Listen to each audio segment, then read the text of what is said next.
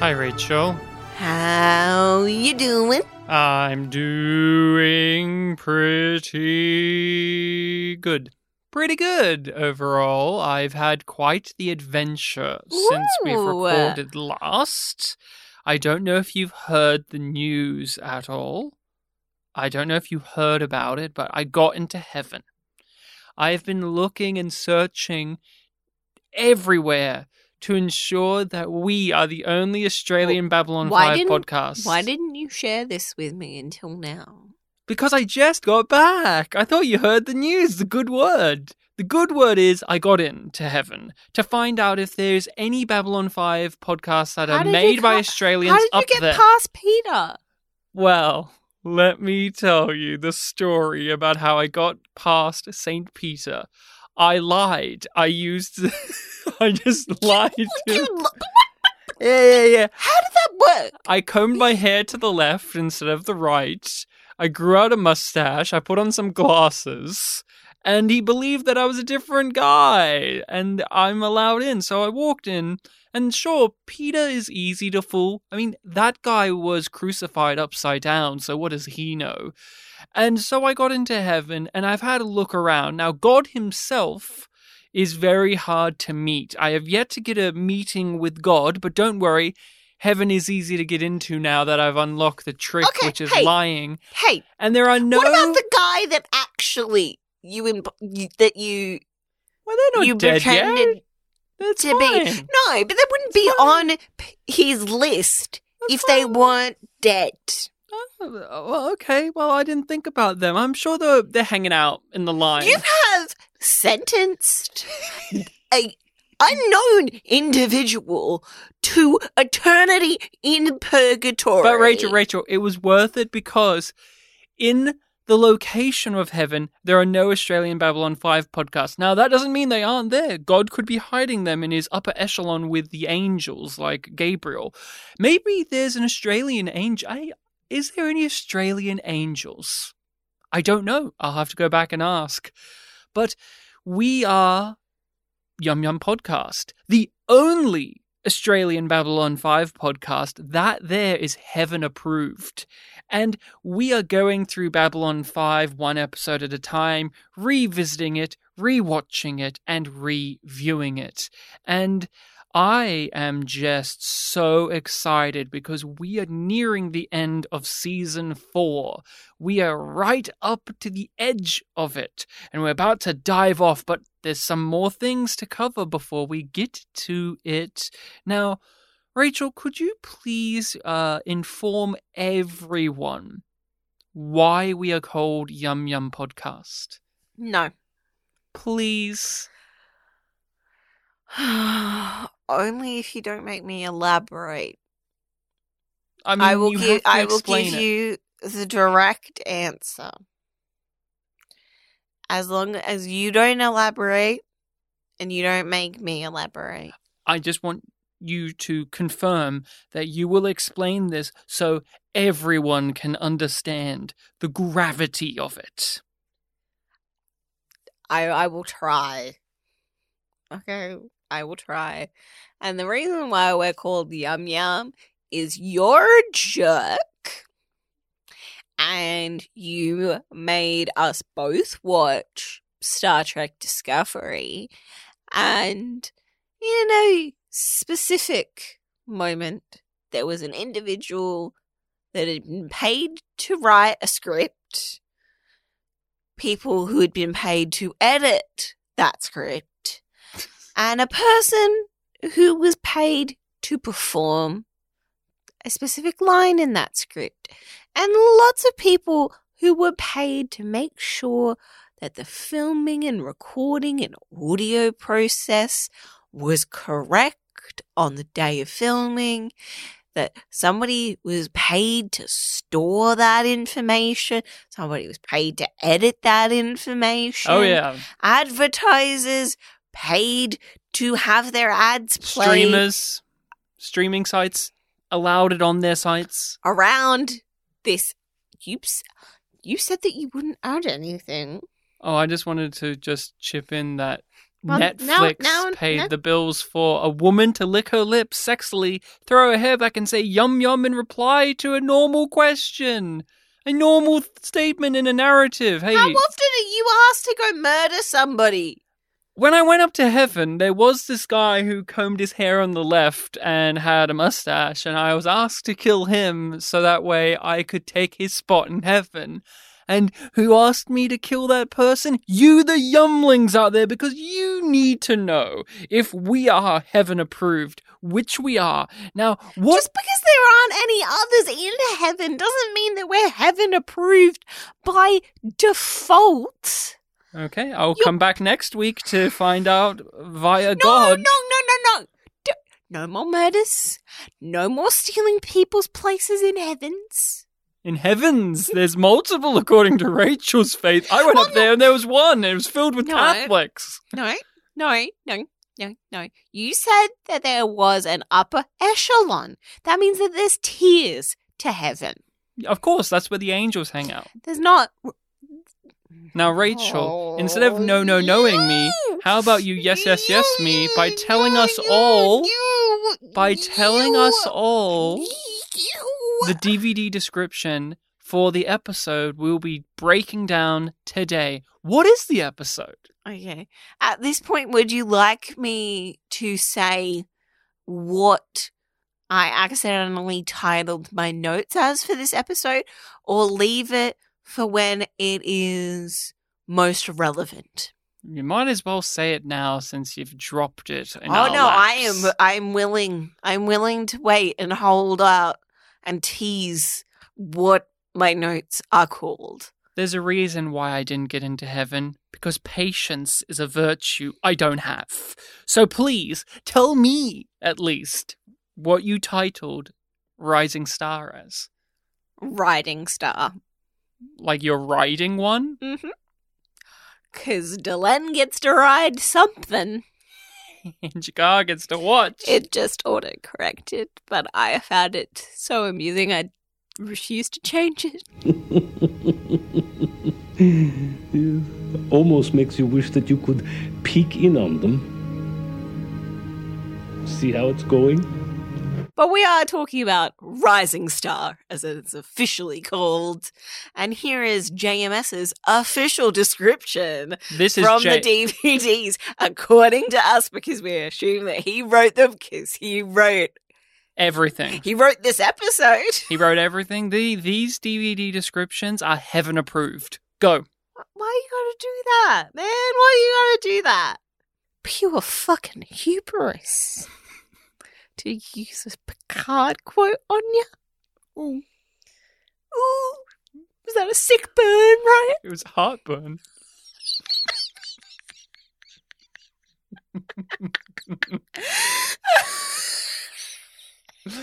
Will we ever get there? Listen in 2 weeks' time when this recording's done. The war is won. Now it's time to win the peace. Earth makes concessions. A new alliance springs from the League of Non-Aligned Worlds. Mars is declared free. And Sheridan is selected for a new leadership post. Oh, that's it?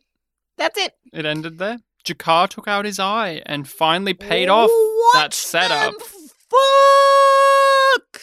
I am wondering what your overall opinion is on Rising Star and what has been your history with this. This is a pretty monumental one. This is a follow-up to the end of the Civil War arc. In a way, this is wrapping it up.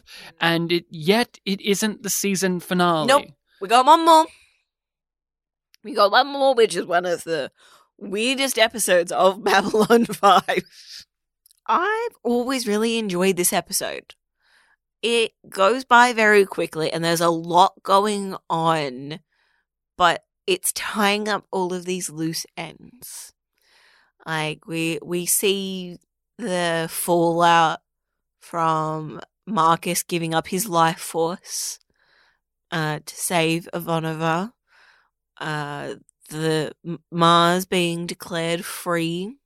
Lise came back. Oh, yeah, that happened. Sheridan becomes the president. Of the galaxy, basically, yeah. Yeah, yeah. The Rangers are fully out in the open now. Hmm. Earth gets a new president. ISN is back. And you like all of this stuff? Yeah, I like all of this. Delenn is being very proactive. Londo and Jakar are becoming friends. Londo is going to become the emperor when the regent dies, which they suspect will happen soon. Boy, were they wrong. Um, Boy, were they wrong. He'll be here for a while yet to come. What you're describing is interesting because a lot of this is setting up pieces.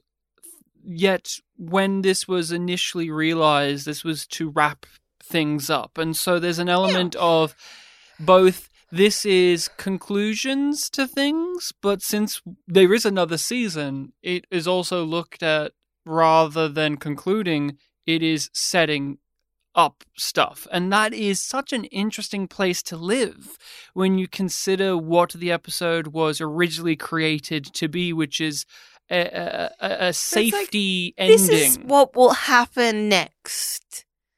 And I think we'll unpack it a little bit more, but I like the way that it plays with its potential role within the series, which obviously didn't come to fruition. But what did you think of it, and what do you think of it now? I've always hated this episode.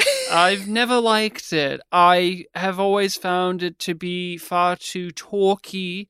Some scenes in there I have found to be either cringy or gross. The Jakar thing is really gross and weird, and it's played for comedy, but I know Jakar's been horny before. It's weird. It's bizarre. I have not enjoyed some of those performances, the tone, the whole notion of once we won the war, now you're the president of the galaxy because that's the next logical step for our hero. These were things I have not enjoyed. These are things that I did not like. And the episode outside of that just had such a dryness to it and a little bit of a corniness as well, especially with Sheridan. Oh, I agree. It is very corny. With Sheridan and Garibaldi's stuff. But there's elements that I really like, and this does have my favorite Bester scene in the entire show. I love Bester's conversation with Sheridan, the back and forth, the game of verbal chess, and how with each line delivered from the both of them, the power in the room swaps hands. I really adore that. But also, Earth has this new leader, and she seems pretty shitty, and they're just going to leave it at that, and we never see her again. We hear about her again, but we never see her again. And so I've always considered this to be a real mess of an episode. And as a potential wrapping up of things, even when I watched it back in the day, not knowing about the behind-the-scenes production stuff of Babylon 5, thinking it was going to end after this fourth season, I always looked at it as odd that this would be a way to conclude things. It just didn't have that oomph factor. And it does sit in a weird place of being the in-between episode of two really big ones. And so it just has lived in this awkward zone. Now, on this watching of it, I feel very different. I really enjoyed it. I had a great time with it. I liked a lot of the political machinations and the discussions of peace as a concept. Well, what changed is my attachments to the Earth Civil War arc is different. As we discussed last episode with Endgame, the big action set pieces, all of the heroic moments that have once held my attention didn't really this time round. But in Rising Star, the discussions and the philosophies and the differences of ideology and the whole concept of what do you do once you have won the war? There's now messes, and you have to clean those up, and how does one do that? And I like the cynicism and pessimism in the episode when it comes to that. It's not instantaneously just rosy and everything's good. It's shitty, and people are upset, and people are going to make their plays, and I enjoyed that very much so on this watch. Right or wrong, you led an insurrection against your own government. That's mutiny at best. Treason at worst. So morally I was right, but politically I'm inconvenient. Inconvenient doesn't even begin to cover it. Now we have to clean up the mess. I'm gonna get personal. Ivanova should have boffed him. She should have taken his virginity before he died. Yep. It's the least she could have done. Hey, he will at least go to heaven. He didn't soil himself before marriage. Well, he did some other sins. Well, come on. What did he do wrong? He was just an angelic figure. Our boy. But to be real, the Marcus... You think that was the only pike he played with? Oh yes, masturbation, that's a sin. I read that right up there, the 7 deadly sins. He's also killed people. Or as he would call it, wanking, because he's British. And we also call it wanking, because we're Australian, and we're part of the Commonwealth, which is owned by the King of England, who I'm sure will live for a very long time. And I just want to get into... Probably at least another decade, right? Another decade? I hope not. Another day. No. The coronation cost too much. The funeral cost even less. Now, Marcus is gone.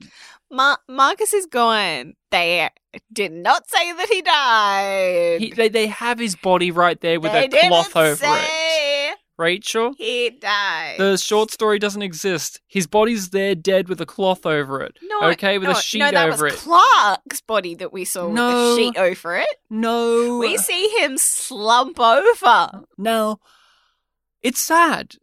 And it's memorable. And this is the last big scene we get from Ivanova until the very end of the series. This is the thing you are left remembering. Yes, they have a shot of her at the end looking out the window, and we get some voiceover to quickly patch over why the actress won't be back next season. But this moment of her crying and just letting everything out is just the biggest gut punch that the character has had. And essentially, that's where we're left with her. That's the thing that has always made Ivanova a difficult character for me when it comes to her not being in the 5th season, is we left her on such a devastating note. One that just leaves you staggering after you have watched it. Claudia Christian gives the best performance of the entire series here. And it's not just because she's crying and yelling and doing all of these heightened things, but it's a mixture of everything as well. There's lots of quiet moments, lots of subtle moments. There's humor in here as well, even though it is buried amongst the tears. And I also want to give, as usual, a big shout out to Richard Biggs in the scene, because as usual with Franklin, he has to be the straight man in the conversation. He has to be the person that is reacting off of something else and helps ground the scenes. And the writing for Franklin is great, but Richard Biggs is really good in the scene. He's crying, he's upset. Marcus was his friend. And so having these two together in this conversation makes a lot of sense, because who are the two characters that are going to be the most upset about Marcus no longer being with us? These are the ones. And obviously Franklin, because he's the guy that had the device and he put it away, so there's going to be some ownership on his part when it comes to Marcus's demise. But I mean, it's hard not to get choked up even thinking about it, because it's just... we're upset that Marcus is gone, but we're more upset at how much this is going to ruin the lives of those left behind, specifically Ivanova, a character who has always suffered. I think it is brutal and truthful, the way that you feel when you've experienced a loss of somebody that you didn't know well in certain ways, or like the idea of mourning the loss of a potential future. It's crushing the way that Ivanova is experiencing it here. And I do find it interesting that that is where we leave her off, because when we do see her in the finale, it's almost as if instead of learning from Marcus that maybe she should give it one more go to open her heart again, it's forever sealed her heart. She runs away from her heart. Her rabbi told her that doesn't work, even in space. No, it doesn't.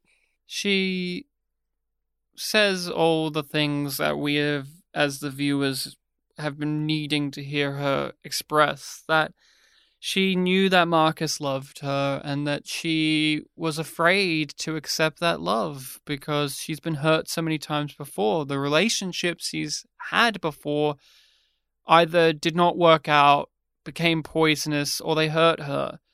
All of which we've seen, as well as have had implied to us. But Marcus was there, and he was different, and she still couldn't accept him and treated him the way she did. And what I really enjoy about that aspect is this is coming from a person who's so grief-stricken that they're coming up with all of these rationalizations and revelations and things like that, because it's such a trauma right now. But everything she said, you could easily counter, as did Franklin, where it's like, you're trying to protect yourself and you didn't need to have that relationship with him to be a happy person. All of this is still true. And so when you go back and watch these episodes with Marcus and Ivanova, and he's being a real prick to her and being a jokester, and she's fed up with it, but she kind of finds it cute and funny, it doesn't mean that, oh, there's Ivanova not realizing that love was right there. It has that, of course, but I don't think it makes Ivanova heartless when you go back, or necessarily even more tragic. It's just when you're encountering something like she is, this loss of something that could have been, you talk the way she does, and that's very much drawn a line in the sand when she says all love is unrequited. A very dramatic statement, a very harsh statement, one that they even discuss in the episode. Other people go over it. It's something she said that somehow got out of that room between just the two of them. What do you think about love being unrequited? What do you think about that idea in general, in real life, but also in the terms of the narrative that we're watching? I understand where Ivanova is coming from. Like, I understand how she's reached that point, and also what she means by it. But I am on Delen's side if she's wrong. In her life, she's been proved that love is unrequited. It goes away. It's not returned in the long run. We've heard about these previous relationships. We had Talia and how that went down. And we even know when it comes to her family. she could not forgive her father, really, until after he was dead, and it was too late by then, in some way. On a personal level, yes, but that relationship did not mend until the very end, and even beyond. And her mother killed herself. And we've heard how much that has rippled throughout Ivanova's life and made her the woman she is today. And so when I look at it from where she's at, I agree with her. How would you not think like that? That's the greatest thing about the writing, is every character has a very specific point of view on life, and you can understand why they think like that. Now, do you personally agree with them? That's up to you as the viewer, but it's justified within the text of the show. I can point to so many examples leading to this, why Ivanova would say that, and it's true. And it's interesting when Lennier hears it, and he talks about it, and you can tell he thinks it's true as well. But he doesn't want to admit it, because admitting it would mean it's real. But in terms of life, I felt that for sure. Whether it is from family or friends or peers or even in a relationship. Now, do I think all love is unrequited? No, I don't. But I mean, I've been in that headspace. I've been in that time in my life where I've felt it. And so when I watch it here, I get a reaction from it on that deep level. And that's what is really haunting about this being the final scene for Ivanova, because until the very end of the show, and even then, she's never counted on it. She's never proven wrong. She's never given an alternative for this. She is embittered by it. And we see her in her older age, and she has gone through the career that she wanted, but it's left her as a husk still. And she needs to find meaning and love in life again. And it's really sad that one of our main characters, especially someone like Ivanova, who is so strong-willed and passionate and funny and charismatic, is just stomped into the dirt like this. And he gave so much and he wanted so little in return. He just wanted a kind word or a smile. And all I ever gave him in 2 years was grief. And it's because I think I saw what I wanted. And I was afraid. I said the name, and it made you wince. Lennier. We cut over to the White Star. There's all of this diplomatic stuff happening with Delenn, trying to get the League of Non-Aligned Worlds together and propose something to them.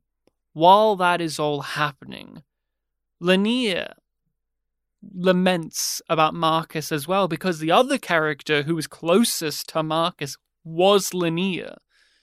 And I do appreciate that we hear his points of view. We have not been big lovers of incel Lennier, as we like to call it, or Lennier being an edgy little boy. But I thought this was one of the best scenes when it comes to that. And it made me uncomfortable, and it made me sad, because it works. I think this is a really well-constructed scene. I think it's really well acted. It's awkward, it's uncomfortable, but it's all of those things because it's true.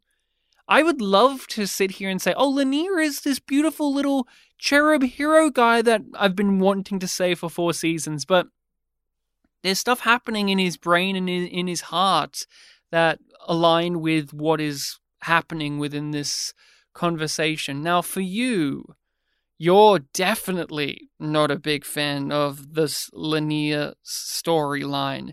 We have tried actively to give it a go, but each time you have very quickly snapped into, no, I don't want it, I reject it. So talk to me about what you think about Lennier's reaction to Marcus's death and Ivanova's statement about love being unrequited. Okay, so here is where I land on it. I understand why the characters come at it the way that they do. And I am on Delen's side in the fact that I don't think that all love is unrequited. Some love is unrequited. Some is like not equal. Right? There's sometimes inequality in that, and there's different qualities and different types of love. So saying that they are all unrequited is just wrong in its absolute. There's plenty of unrequited love. Linnea has got bucket loads of it. Mm-hmm. But I do really appreciate the nuance of the performance in response to that, because from both of them, right? Because it's not just Linnea's reaction, it's also Delen's. Of the look in his eyes when she said it, and also the way that she sort of doesn't fully look at him. But cups his face Mm-hmm. like he's a child. Mm-hmm. Like he's a good little boy. There's intimacy and distance in each of the decisions, like of the holding of the face, and they're physically close, but there's no warmth in her voice, in her tone as she says it. It is that caring and speaking down to a child, the soft tones, not the passion and excitement that she has in her voice when she's talking to John. It's comforting. That's what it is. She's there to comfort Linnea, but it's a scene of subtext. Both of them aren't saying what they're actually saying.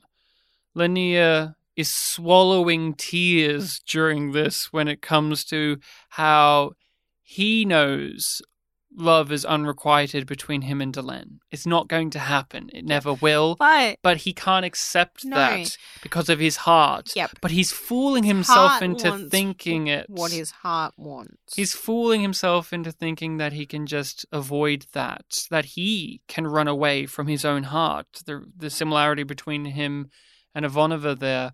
And Bill Mumi's expressions and the tone of his voice and the way his eyes dart around, it's really well done. And then with Delen, she knows that Linnea loves her and Linnea feels this way, but she's not going to address it because it doesn't need to be addressed. It will ruin things.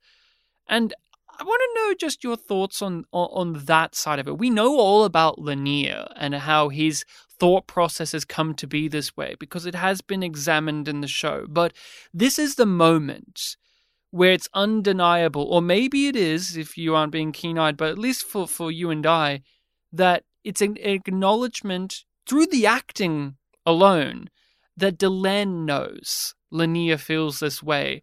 And she chooses not to engage with it openly. What do you think about that?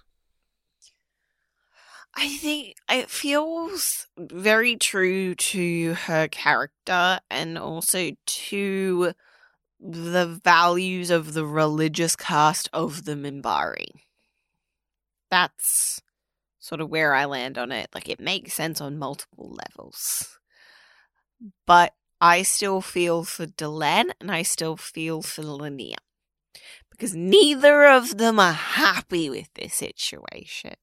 I mean, isn't she? Like, she's more happy, right? Than him. Like, he's left heartbroken. But I think also, like, coming at this from a rewatch perspective, right? Mm-hmm. We know what he does. And when I was watching this scene, I couldn't help but think about her sort of statement or speech thing after he leaves Sheridan and after he runs away, of that speech that she gives sort of casts an interesting shadow. And I'm talking about the one that she has after Lennier has done his major fuck up. And she's just like, I always knew, But I didn't think he would go this far. but I didn't think he would do this. And I think this moment is her thinking that she's like, put the cork back in the bottle. And it's fine. It's fine. Do you think this is irresponsible of Delenn to not solve this or address it or properly deal with it? Because It's selfish. It's selfish.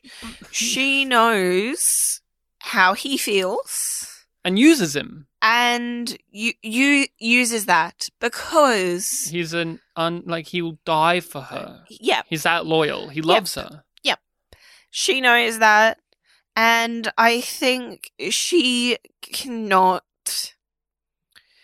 She's too attached to him in terms of his function. She really likes him as a person as well, but she's not interested in him romantically.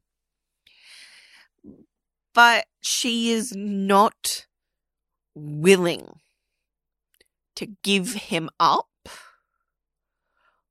for the sake of him having a good life. And that's a part, like a common thing that is used in TV and in general, of loving somebody enough to let them go. I understand completely. I've always struggled with it because I don't want to just say Delenn's in the wrong because she uses Lennier in this way, because I get it. It's awkward. It's uncomfortable. And whenever they do talk about it now or going forward, there's just no way to go forward with it other than to sever the relationship between the two of them, which he tries to do, and it still doesn't work. Now, I think the aspect that's at play coming back to this conversation is love again. I think, and I've always felt this, that she looks at the relationship she has with Lennier as a loving relationship, as a form of love, and that should satisfy Lennier enough. Yeah, which is Like, I am basically the giving you my speech love. that he gives when he reveals that he's in love with her. It's not the kind of love that you know. It's a higher love. It's a higher love, and that is the way that she sees it and she feels about it. But his feelings have changed. and They are no longer platonic. he is literally friend zoned. Yeah. And he can't handle that. And she Attaché zoned. yeah. That's exactly it. And he doesn't know what to do about it. 'Cause And I so don't he even- tries, and she doesn't know what to do about it because it's an odd power dynamic. Yeah. And she's already in love. To her, as would many people, you think, right, Rachel? You would think that a person who's actively in a relationship, a very public one, Engaged. literally gets married in this episode, it would be clear that they're not someone to be pursued romantically. No, like And- they're done. They're off limits. And I've known people, as have you, that have had relationships and somebody outside of the relationship has tried to pursue this person, and that person was clueless that this was happening in the first place. They just thought they had a really good friend. And it was quite obvious what it was, like with Lennier here. Lennier here is a fun thing to say. And it's tragic, but it does happen. We don't like it because No. it's And really, really there's a uncomfortable. reality to it. I guess I'm desensitized to that kind of story in media because of the stuff that I watch. Did they tell you what Ivanova said at the end? All love is unrequited. Yes, they told me. She's wrong, of course. Of course. Londo and Jakar are now best friends, and they're trading barbs with one another, and it's a very strange leap from where they once were. The last major conversation from I stay out of your universe, you stay out of mine. The last big conversation they had was about signing that treaty together. And since then, they've been working together in that capacity, and it makes sense. And this is jumping ahead a little bit because we're trying to wrap up the show without knowing that the show would continue.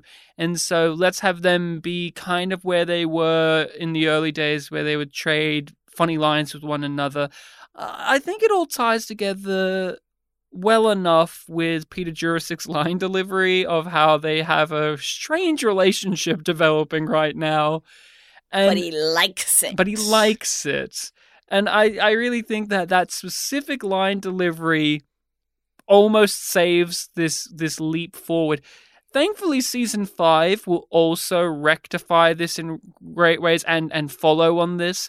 There'll be buddy, but there's going to be episodes, specifically the Londo heart attack episode, that really comes to terms with their friendship and relationship and the history they've had with one another. But it's here to set up some stuff. So Jakar and Londo are going to fly off on the White Star and meet up with Delenn. Londo is being set up to be the Emperor. The Regent is dying. And we get this all happening so that Londo and Jakar can have some funny little back and forths. Some badinage, as Talia Winters once said. Remember her, Talia? I sure do.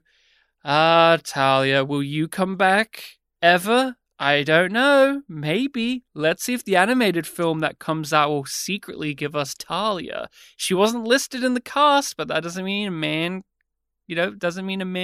can stop dreaming about it. A man can dream. But they are friends, and they're watching the ISN report about the wedding and about all of this joyous stuff, and they come across Jakar's eating rice, if we're skipping, obviously, to the end scene, which is so cute. Until it isn't. So cute, until it is disturbing. Because you immediately know, most people would notice the absence of Jakar's eye. I'll be weird. Before they bring it up. But a lot of people don't. A lot of people don't. I don't think I really noticed it. I was going to say, I never noticed until it really got flagged. Oh, no, I really noticed it this time because I was really appreciating the work that they did on the scar around his eye. And also that, I'm like, did they glue his eye shut? Or does he just have that much control over his eyelids? I think Andreas had great control of his eyelids. That was what I was thinking about that a bit too much, to be honest. I obviously know where it goes. I love that you can have a beautiful moment about living through history, surviving it, poetic lines of dialogue from Jakar, the classic outrageous statements from Londo, and then before you know it, you're reminded, that's right, I'm in a scene with two old perverts. Perverts is the perfect word. They're just a couple of guys. And you know that, that Londo wishes that they had an external monitor like Franklin had for him to also be watching. It's funny because they should have cut to a scene of Franklin in MedLab and the TV's on. but he's not impressed. He's just like, my lord! And he screams, Jakar! This episode had that type of humor, though, where the general that comes up to Sheridan does a Sheridan!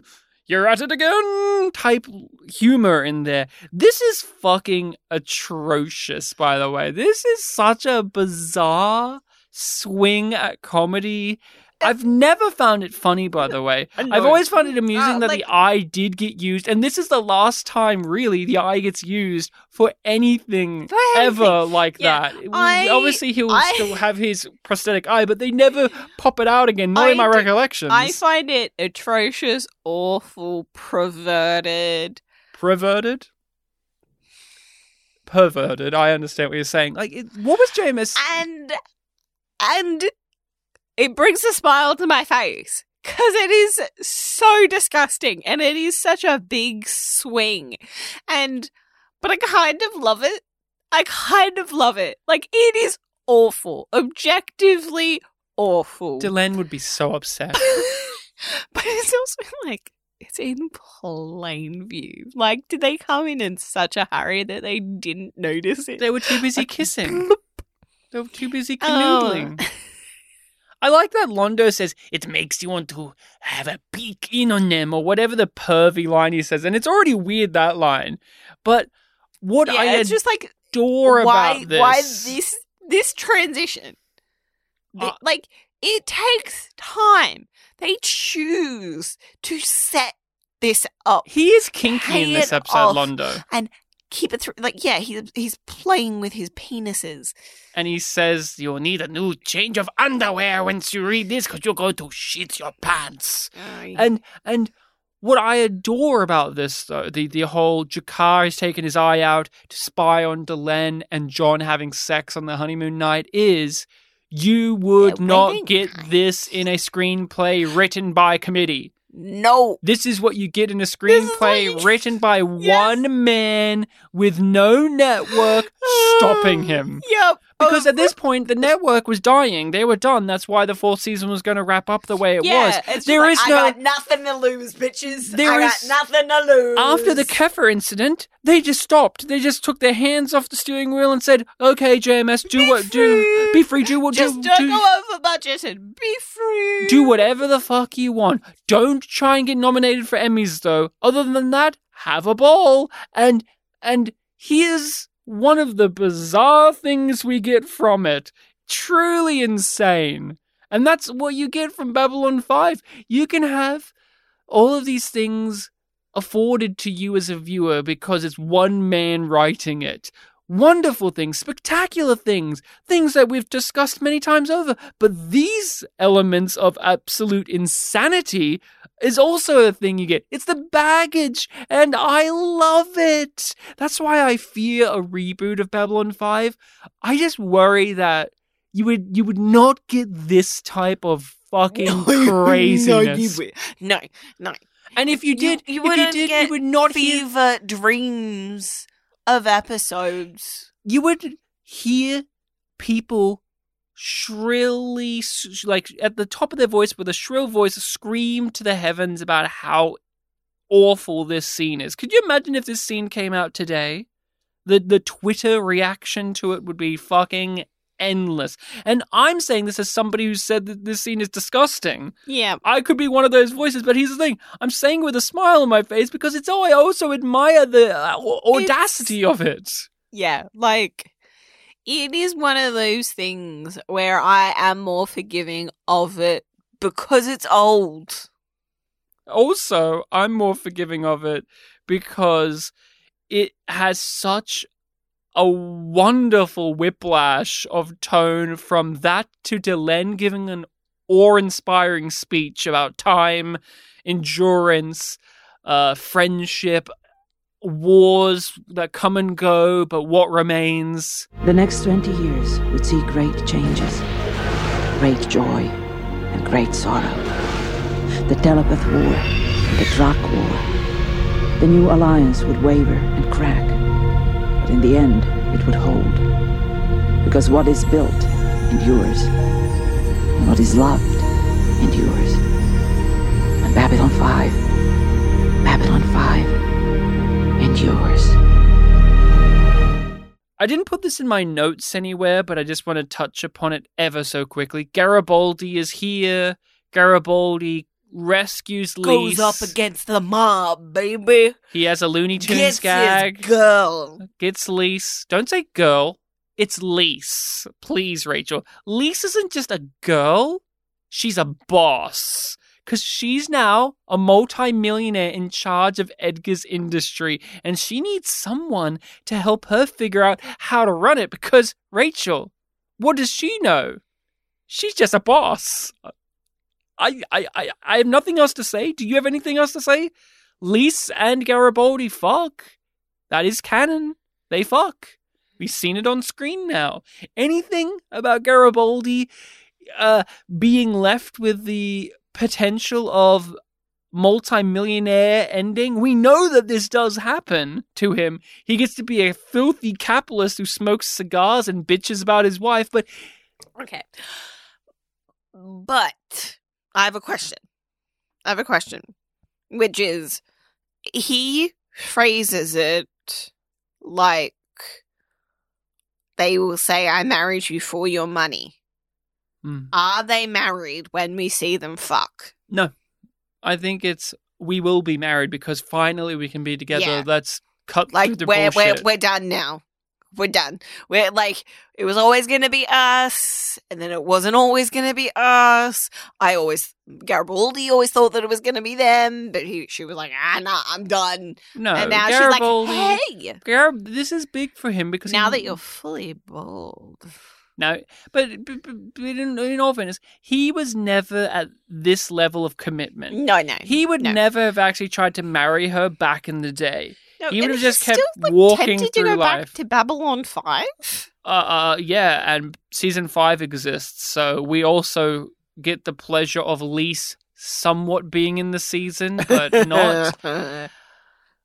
Garibaldi is framed as this reckless wildcard because Bester, you should be afraid because Mr. Garibaldi will get you. At the end of the day, he will go after you. He will not be happy. He will not be done. He will not rest. He will not rest until you are gone. And this is the magic of JMS on the other side of that coin.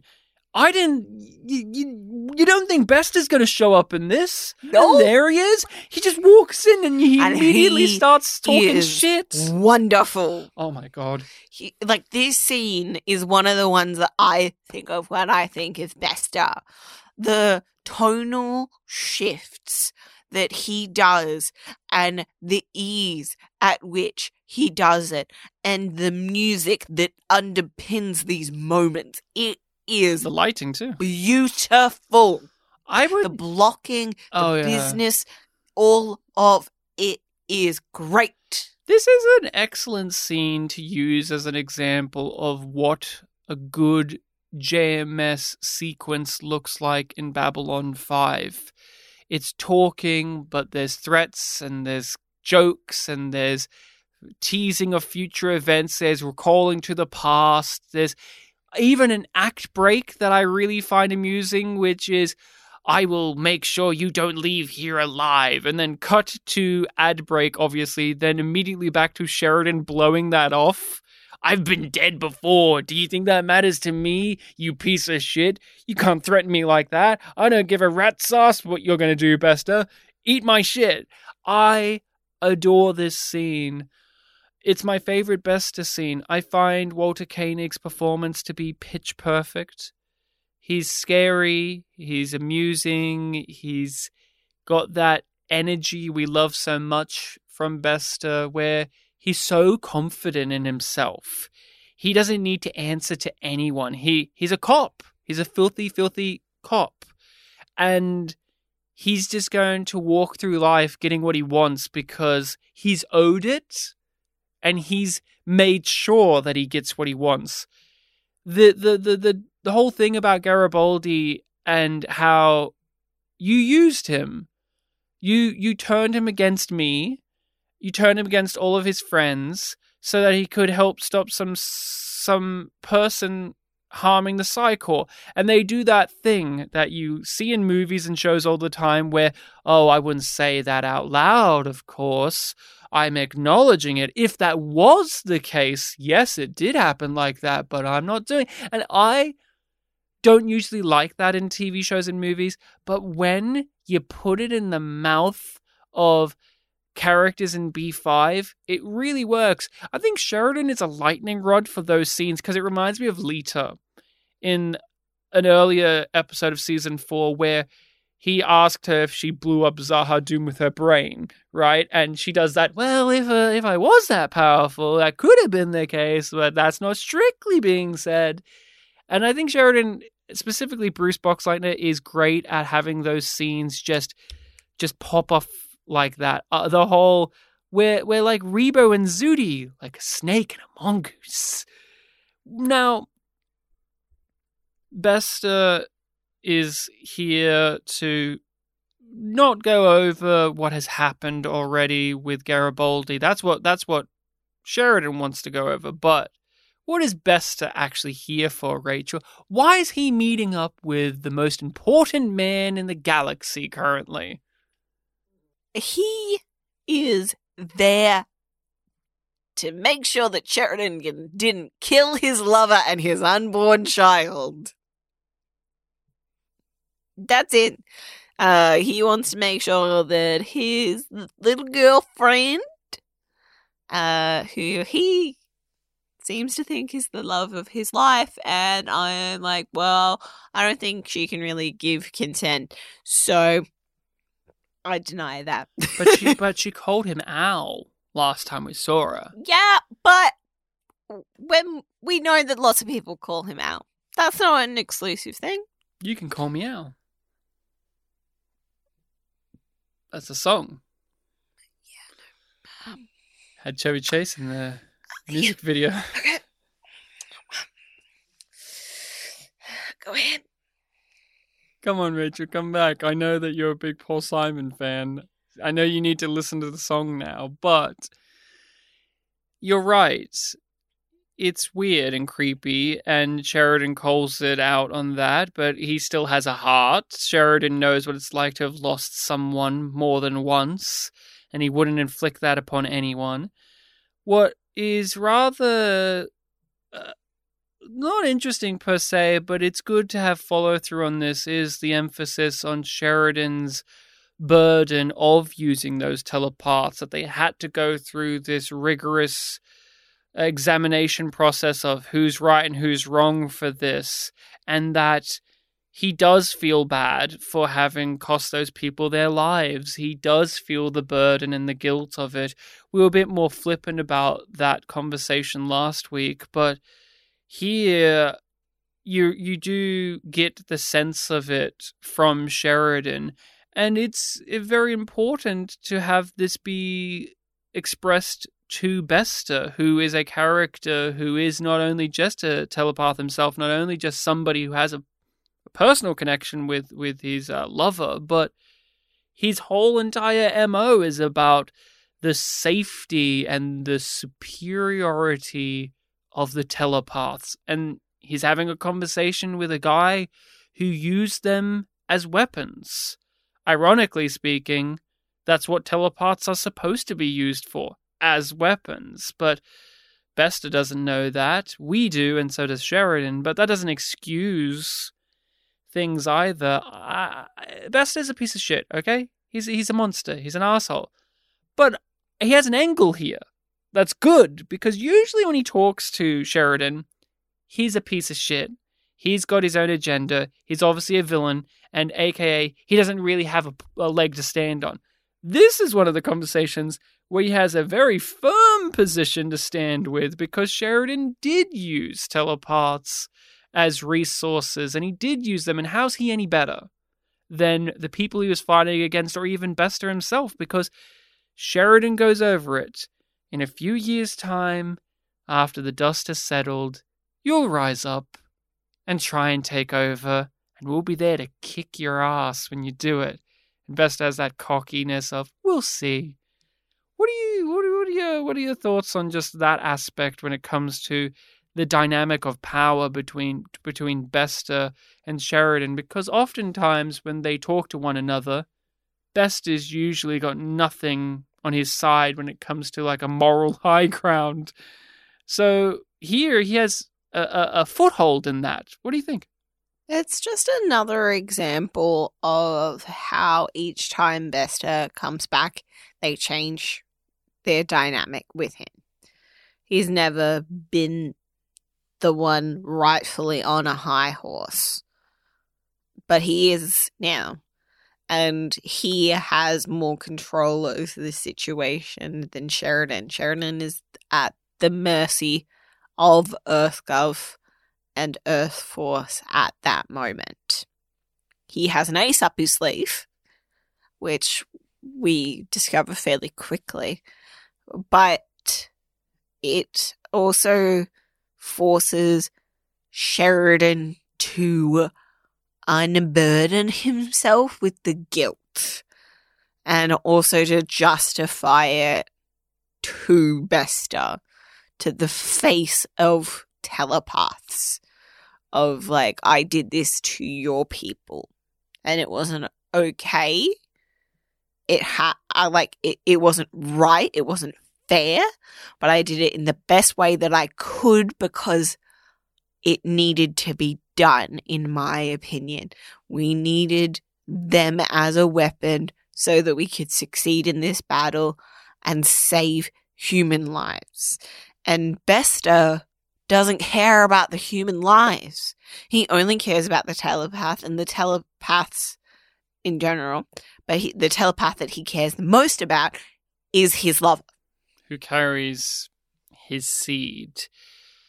He is pointed out to be a manipulative piece of shit as well, because Sheridan says the difference is Sheridan doesn't like using people like this. He doesn't like using them and abusing them and making them lesser than. But Bester loves it. That's second nature to him. That's what he does. His relationship with this woman is that as well. She's just something to him. As much as he may bemoan it and say that he loves her, we know the relationship. Yeah. We know what it is. Yeah. And it's gross. Yeah. And that's also, like, that's not just an audience perspective. That's also specifically our perspective and our opinion on it based on our values at the moment, right? Oh, yeah. Of being like, no. That relationship, not okay. Not okay. Not okay. But it is a very, very riveting scene. And everything works together in that scene for me. I find the ad break cheesy. It always takes me out of it a bit. But I think it would have been great if you were watching it in the original format. I find it amazing that you think that threats still mean anything to me. Do this or you're a dead man? Death. Been there, done that. Not a threat, Captain. Simply a statement of fact. I can have half a dozen sharpshooters cover this building at every exit.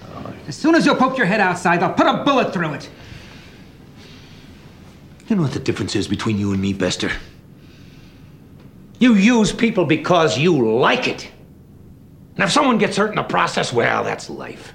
Earth has new leadership. Clark is dead. He's gone. He killed himself like a dog. We have a president from the Russian Consortium. That's where Ivanov's from. That's from, and this one actually has an accent. It's a Polish accent. Susanna instead of Susan. Oh, yes. Yes, Susanna Luchenko. And she is a piece of shit. But I love her. But she's a politician. She's a politician. She's a nasty politician. She's a person that would be a politician.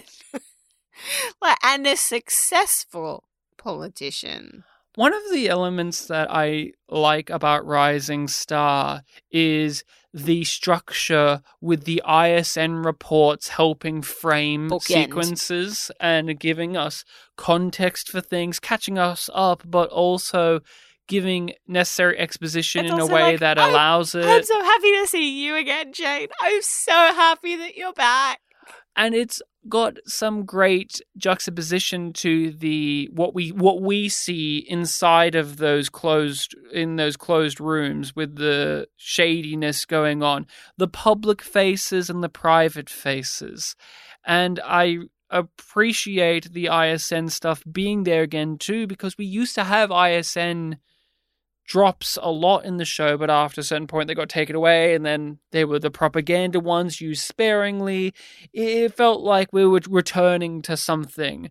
But we have our new leader of Earth, and she's not nice. She comes across as a bit of an apologist for how things went before. She has so many reasons as to why nobody rose up against Clark it was the never government. the right time. It was never the right time. It was always inconvenient. His people were everywhere. We would be dead You were if the we only tried. person that could do it. Because you were outside of his control, it drove him crazy.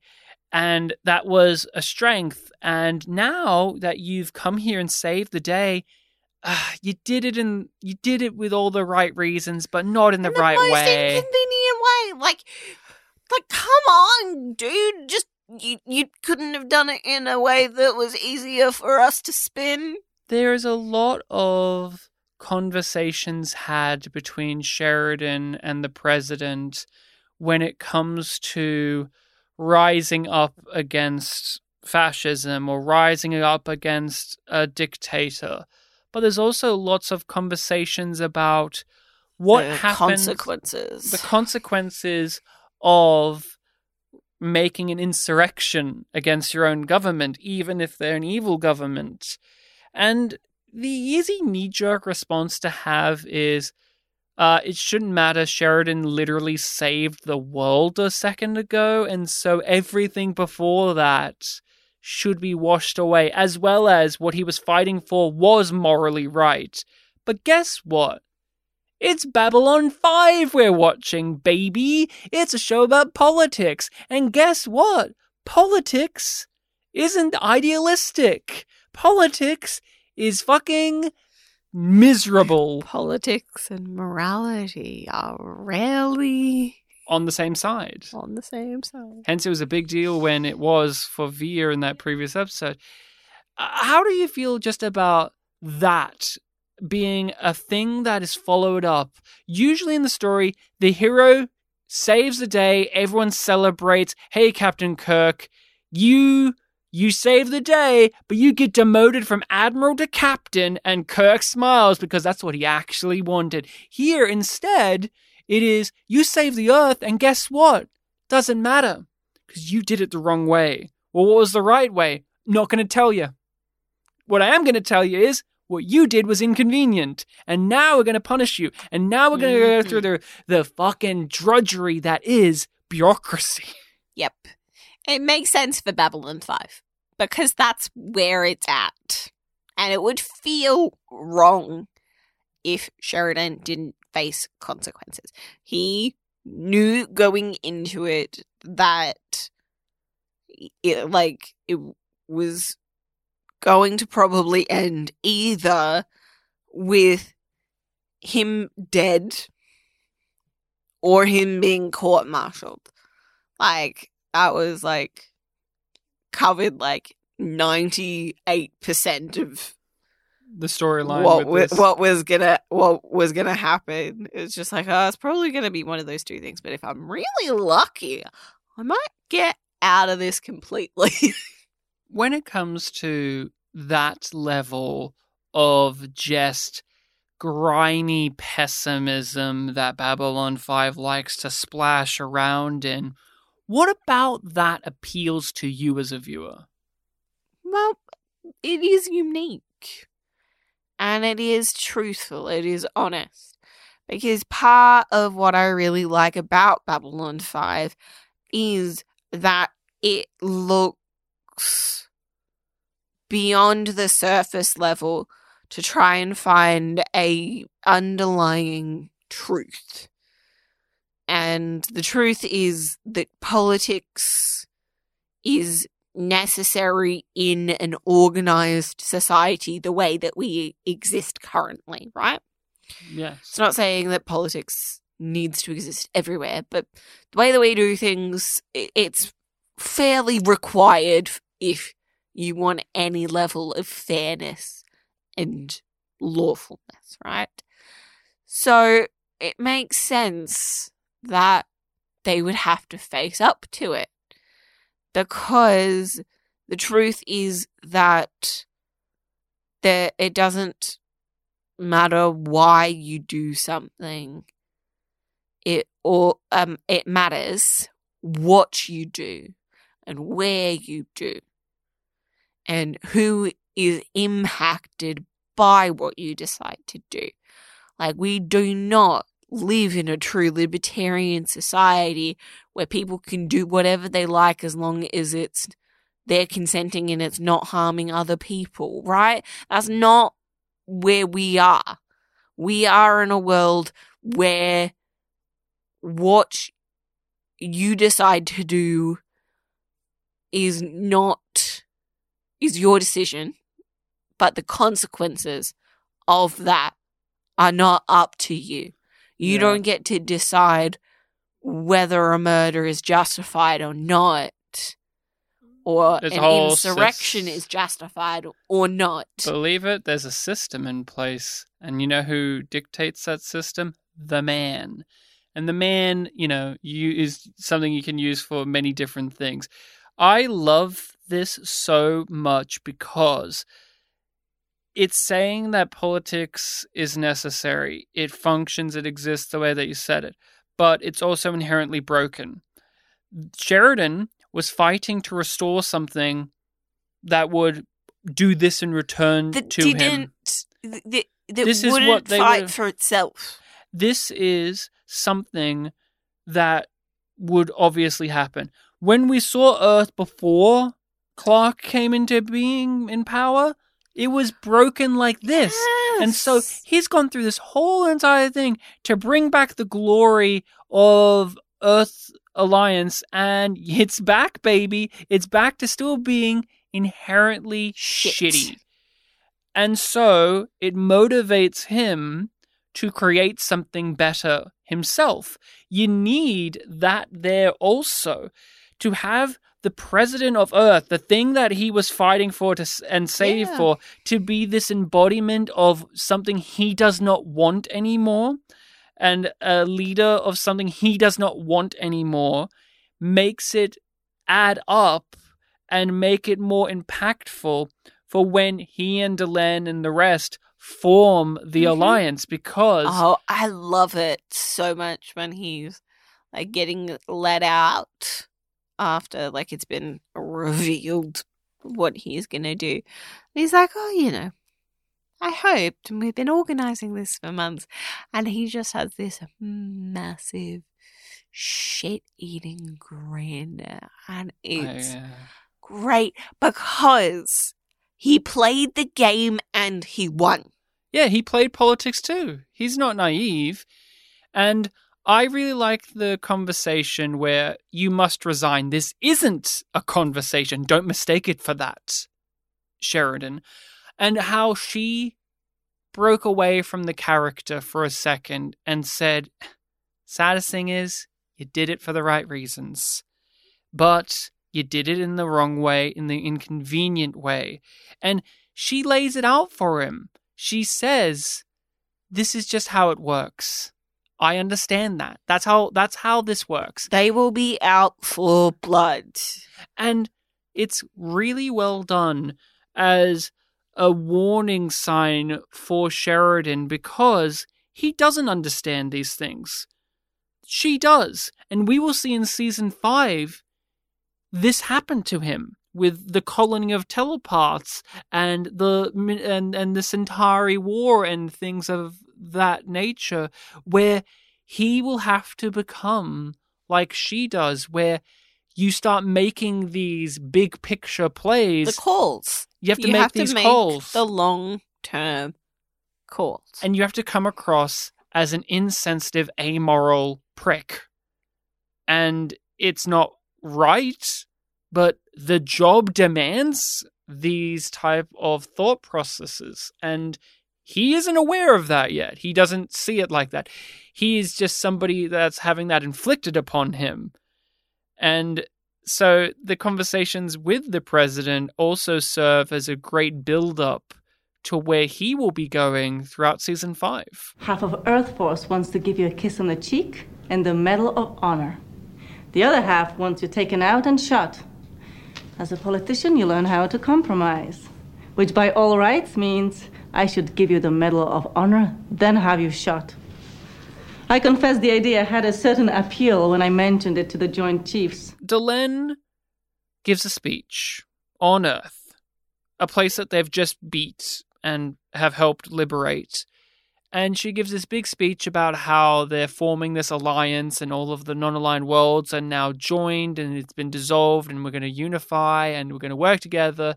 The Rangers are here and these are their terms. I have never understood the choice of flying hundreds of white stars over their heads. And that was so fucked. And yet she's saying military might and form does not make peace.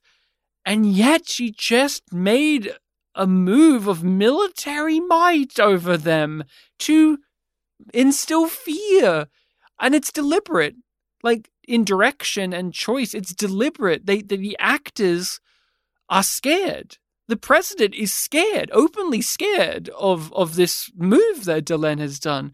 And I just can't really make a proper grip on it when it comes to the reasoning as to why it's done like this, because I don't get the sense that this is Delenn saying one thing and then demonstrating another. You know what I'm saying by that? I just don't get the sensation that she's making that kind of call. I get the great sense that in the mind of the writer, it's a really striking, beautiful image of these ships flying overhead, the ships that are here to save the day anytime you need them. But there's just, I don't know, it's a very nightmarish image, and the way it's demonstrated. Any thoughts on that? I just agree with you. I'm like, how traumatizing would that moment be for thousands of people who weren't watching ISN? Oh, of course. As well, like, let alone like the people watching and being like, what the fuck is happening? This half human, half Minbari, we're only 10 years out from the war, plenty of people are still bigoted as all hell. Of course they are. And now it's just like an alien fleet. The most advanced ships. Like, she flags that. These alien ships fly and overhead. They're just boom there. And John's smiling. It's so crazy. She's giving us a speech about how the Alliance is built and this beautiful thing of the Alliance, and I want to take that in because it's not only going to be important, but I can't register it because of this.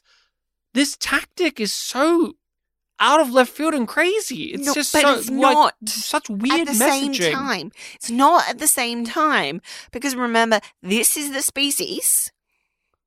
These are the people. Gun ports open. Yeah, but sign of respect. But the whole point is not just Minbari thinking now. No, but it's her. Like she gives the word. She gives the go ahead. They come through. You don't on her word. You don't think she, being the person who held the cut in her arms as he died, learned that humans don't respond well to this? But they have no interplanetary defense grid because they had to destroy it. Like. I mean, that doesn't negate what I said. No, it doesn't negate what you said, but it's just... This is a truly wild episode. It's all over the place. It's truly all over the place. Boom, boom, it has some of the greatest JMS stuff and some of the weirdest and sloppiest and some of the worst, but it's such a wild ride nonetheless. I just want to start the spotlight section right now. Spotlight, where we talk about an actor or actress that appeared in the given episode, go over the performance, go over their role in the show, anything we've seen them in before, and or any interesting pieces of trivia we have. Now, we have to go over the one person that would be obvious, which is the president herself. President Lutsenko. She's only in this singular episode, which is one of the things that I've never been able to wrap my brain around. In season 5, there are many points where it would have been called for to have her be brought up, not just brought up, but seen and referred to more, but she sits in an odd place. So the actress, as stated, is Polish, and her character is Russian, and I can hear a Russian accent in there, but it sounds more of just a Polish accent, and I can't tell if it's Russian consortium, so it's not. Oh, okay. So the Poland did get consumed by the Russians in your version of the future. I mean, when this was made, it was okay. So the actress is how would you pronounce this? I actually have a pronunciation for her. So Beata Pośniak. Pośniak. I am Polish, and I'm not great with. Beata Pośniak.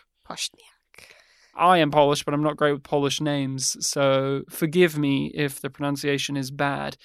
Have you forgive me. And forgive Rachel. Please, everyone. Please forgive her. I didn't sneak into heaven. She didn't sneak into heaven, but she's an angel anyway. Do you have any opinions on this performance? I enjoy it for the most part. I don't think it's perfect. It's definitely not one of those ones where it's elevated by the performer. But I think she does a pretty good job with it. Because I believe that she is trying to be as objective as possible and removed while also still having feelings about the situation, because like she's been thrust into this and it's just like, how much of this is true, how much of this is a lie. We're not going to see the real you, we're just going to see the mask that you have on, because that's part of your purpose as a character while you're here. But it never leaves a really big mark for me, because when I think of this, I think of the Bester scene, which overshadows her. Yes. I have had very mixed feelings on the performance. I liked it more on this watching. She's having to play a role where the character is playing multiple roles. One of the things that I thought was an interesting touch, and I don't know if this is deliberate or if this was from the director or even in the script or just the actress, or if I'm reading too much, but when she's putting on her public face, her president face for the ISN, or when she's giving the speech, it's as if the character herself is performing and she's not good at it. She's not great at it. But when she is just being herself, when she's having those conversations behind those closed doors with Sheridan and with Londo and Delenn and G'Kar, she comes across far more comfortable, the character does, far more comfortable, because I don't know, we don't know, right, if this was a person that was angling to be the leader of Earth at any point, or if they were just a politician that the line of succession just fell on them. Unknown.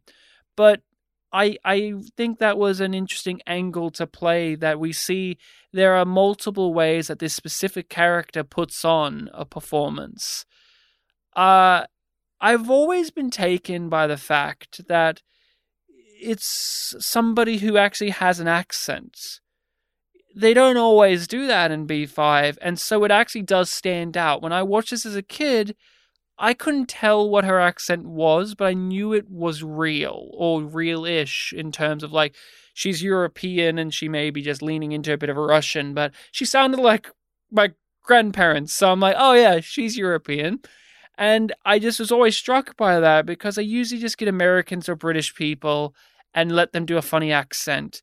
And on the occasion, we would get an actual person with a real life accent, like say the Centauri Emperor back in season 2, where it's just like, you can just use your normal voice, and it really worked. But I always remember her as being like this stuck-up woman with the funny accent. I also think of her hair. Oh, the hair is very much a statement on its own. And her all black outfit, yes, she's striking in multiple ways, visually and through the way she speaks. But I've not liked it overall in the past, and it's okay. That's my general feelings about it. I am not disappointed that they do not bring her back. I'm just going to raise my own bias here, and I'm willing to let the egg be on my face. And I feel different now, but I've not liked it because her performance comes across awkward and stilted because English is not her first language, clearly, and her accent makes it hard to wrap around some of these words that JMS writes. That has been a hurdle for me.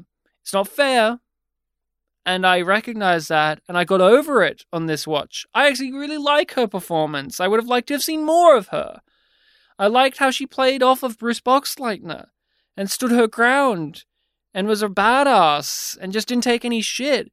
I liked when she delivered that line, that piece as a concept. It rolled off the tongue so naturally, and it just bled into that was the character speaking something honest instead of hiding behind political speak, yet still being very political. The bitch of it is that you probably did the right thing.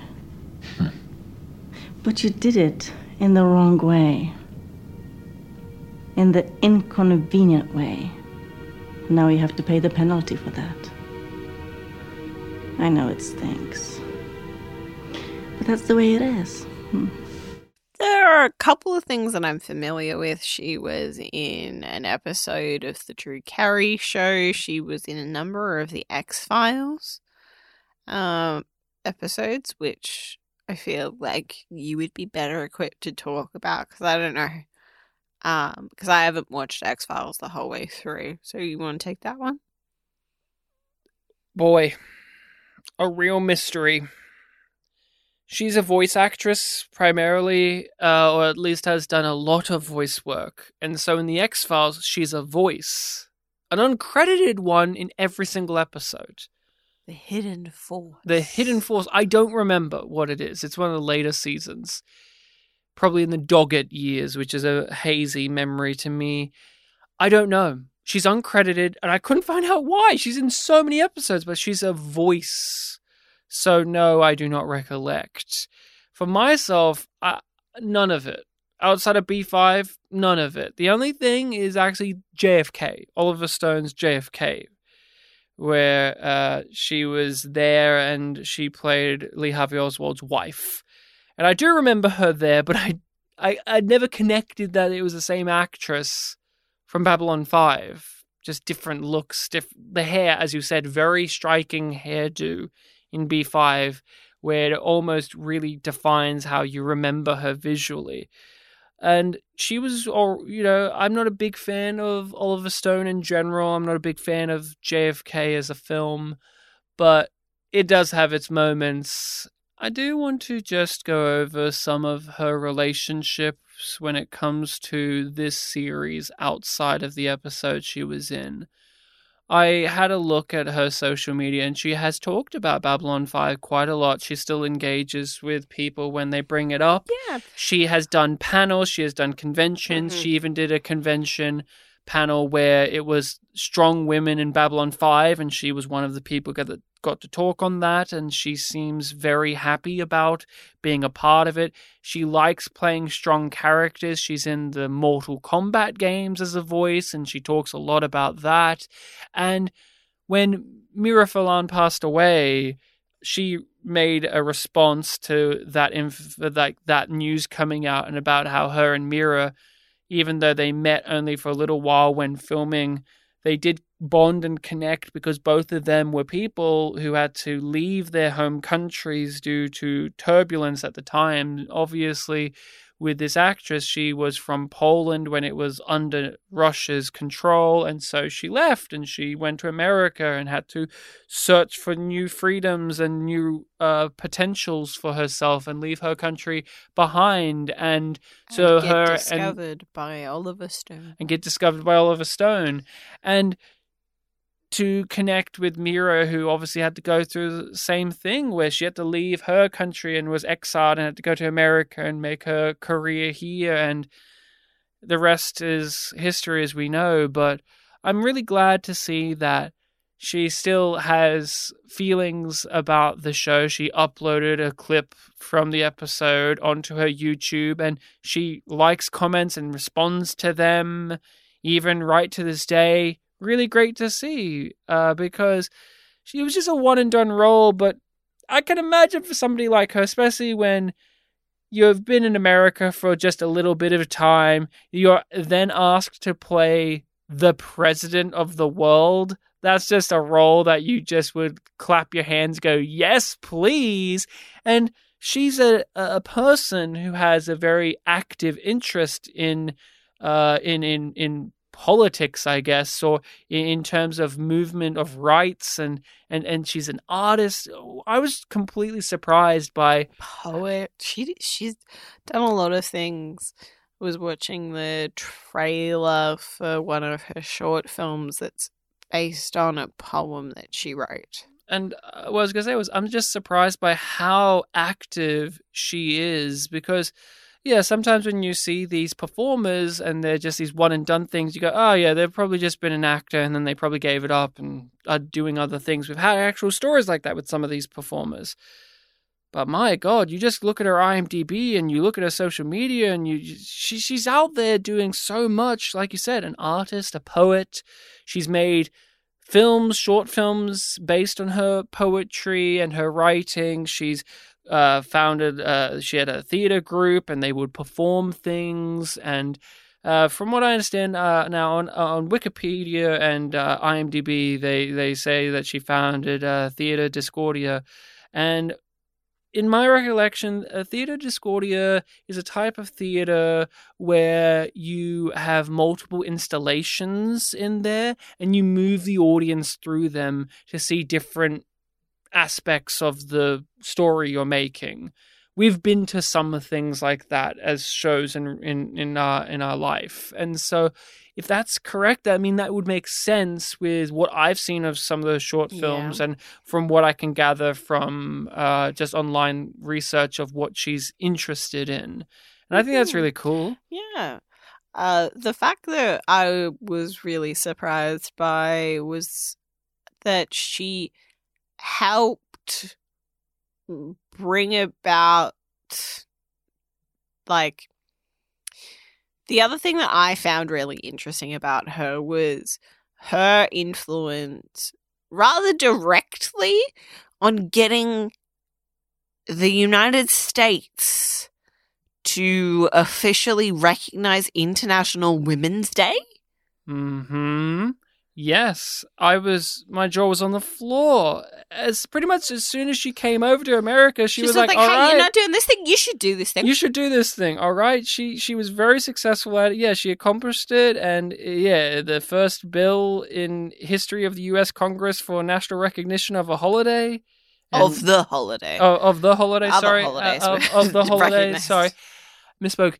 That's impressive in itself, and there's many stories like that just littered throughout her life. Yeah, where it's like, oh, did you know she did something that's really impressive, like Like, when she was younger, she was also in an Oscar-nominated movie. And, She was an extra. just an extra. She was an extra because it was filming near her house. Near her house. And then later on, she would go on to pursue acting work, and then Oliver Stone would recognize her, and then it just goes on and on and on. I'm like, one of the other facts where I was just like, okay, lady, you're amazing and outstanding, and it's a bit ridiculous, to be honest. And I was like, okay, Rachel, support other women. Don't fall to the tall poppy syndrome, Australianism, which, to explain briefly, Australians don't like one person succeeding above all others, and we tend to tear them down. But anyway, so she passed her entrance exam to the National Film School with the highest score in the country, apparently, and received a master's degree with high honours at 22. I thought you were going to raise the fact that she was the first female narrator for whom English is a second language to narrate an audiobook in English for Penguin Random House. That's insane. And that's she's where won awards for her audiobook reading. And that's where a lot of her work presides now when it comes to English language. She does podcasts, she does audiobooks. I listen to some, and I'm actually surprised by the range in terms of her accent stuff. Yeah. I also listen to some of her Mortal Kombat things. And some of the times I'm like, oh, she just sounds like a British lady. And then other times like, oh, she sounds like a Polish person. And other times like, oh, I can hear an American accent with a mixture of a bit of a European accent. Yeah, she's just gone on to just be out there. You looked at her social medias and it's just her traveling around the place and just having a ball. Like, social media is not a true representation of people's lives, but hers, like, it makes me go, she looks like she's living her best life and is really happy with what she's doing. It's crazy to see this person I only know in this frame of reference of Babylon 5 to actually bother to look at her outside of that and realize, oh yeah, she's a person, because when I see her in B5, her character's got a stick up her ass because she has to. So to just see her just outside of that and just in normal clothes and chilling out and smiling and going on holiday and riding a boat or something, it's like, oh yeah, of course. Snorkeling, yeah. Great. I'm a real big fan of what I've seen of hers. Now doing some research. Her artworks are interesting. Her poetry. I've stumbled across one or two little bits of it here and there. Those short films. Really interesting person. This is the type of individual I love stumbling across when we do these spotlights. Yeah. On a scale of Yum being bad and Yum Yum being good, what would you give Rising Star? It is not perfect, but it's fun and I like it. So it's a yum yum from me, even though G'Kar is a creepy voyeur. Yum yum. I was going to give it a yum yum, but then you raised that point about G'Kar being a pervert, and it does make it almost go down to a yum yum. But this is a type of episode that's messy and rough around the edges in the way that I love. And so I give it a yum yum. Yum yum. We're all on the edge of our seats, waiting to hear the DVD description for the Season 4 finale. What are we watching next time on Babylon 5? On the next Babylon 5. The deconstruction of falling stars. How will history record the acts and exploits of Sheridan and his staff? A ranger from the far-off future looks back on how various eras interpreted the lives and times of B5's command Officers. That will be what will be up next. So everyone, make sure to give Deconstruction of Falling Stars a watch for yourself and tune in next week when we break it all down, when we go over the vignettes that lie within. Thank you for joining us on our discussion of Riding Star. No, Rachel, it's Rising Star. It's rising. JMS will make My notes say otherwise. And your notes can never be incorrect. I read Rachel's notes, and they said that in our description, you can find our email address, which is yumyumpod@gmail.com. All of the social medias we're on, which is usually under @yumyumpod or @yumyumpodcast, where Rachel's notes even say we post on there a lot and interact with you. That's right, you. And whoa, Rachel, this is a pretty big thing I'm reading right here in your notes. Maybe you can handle this bit of it. Are you going to acknowledge the part in my notes that we've skipped over? Well, part of the notes that... Oh, sorry. Yes, I see that there's a little note here that I missed. Lease is great. I don't know why you wrote that. I don't know why you wrote that so small, Rachel. Like you wanted to hide it. Just above that, the fact that, like, so many Rangers help Garibaldi free Lease. Like, they're coming out of the woodwork in a ridiculous way. And you know why? Because he said to the Rangers, he said to Sheridan, he said to everyone, even those mafia guys, I love Lease. And they all just said, of course. Okay. Damn. We must spend 5 minutes on this now. We're gonna help you get her back. The most honest reaction to Lease is Bester. Just saying, I don't know. I have no clue. She means nothing to me. But we have a Patreon where we post bonus content over there. Including our full breakdown of Lisa's character, right? Oh, yes, we're going to record that too. And our thoughts on Lise Hampton, Edgar's Garibaldi. And the important thing to note about our Patreon is if you support the show, you get a wealth and a bonus. Oh my God, so much bounty of content. Oh my God, I can't hold it. I need a bucket to put it in. Oh no, I need another bucket. I need another bucket. In that vault, but with content that's yum yum. We are talking about The Expanse one episode at a time. We've talked about the Alien movie franchise, the X-Men movie franchise, and even the Star Trek movies. We've gone over the best and worst rated episodes of Star Trek. Oh, and there's so much more that you can hear about. Our thoughts on Doctor Who. Have you ever wondered, what do they think about Russell T Davies? What do they think about Moffat? Just, what do they think? What do they think about Torchwood? What do they think about... Should we do an Our Thoughts on Torchwood? We haven't actually done that. Yeah, we should. We should. I feel like... Okay, this is an off-the-mic discussion. We better be going because I see G'Kar running down the corridor with a big sheet of paper with a speech written on it, and I don't have time for G'Kar's speeches. I only have time for him to say one thing to me in particular. Good eating to you? Of course. Good eating to you.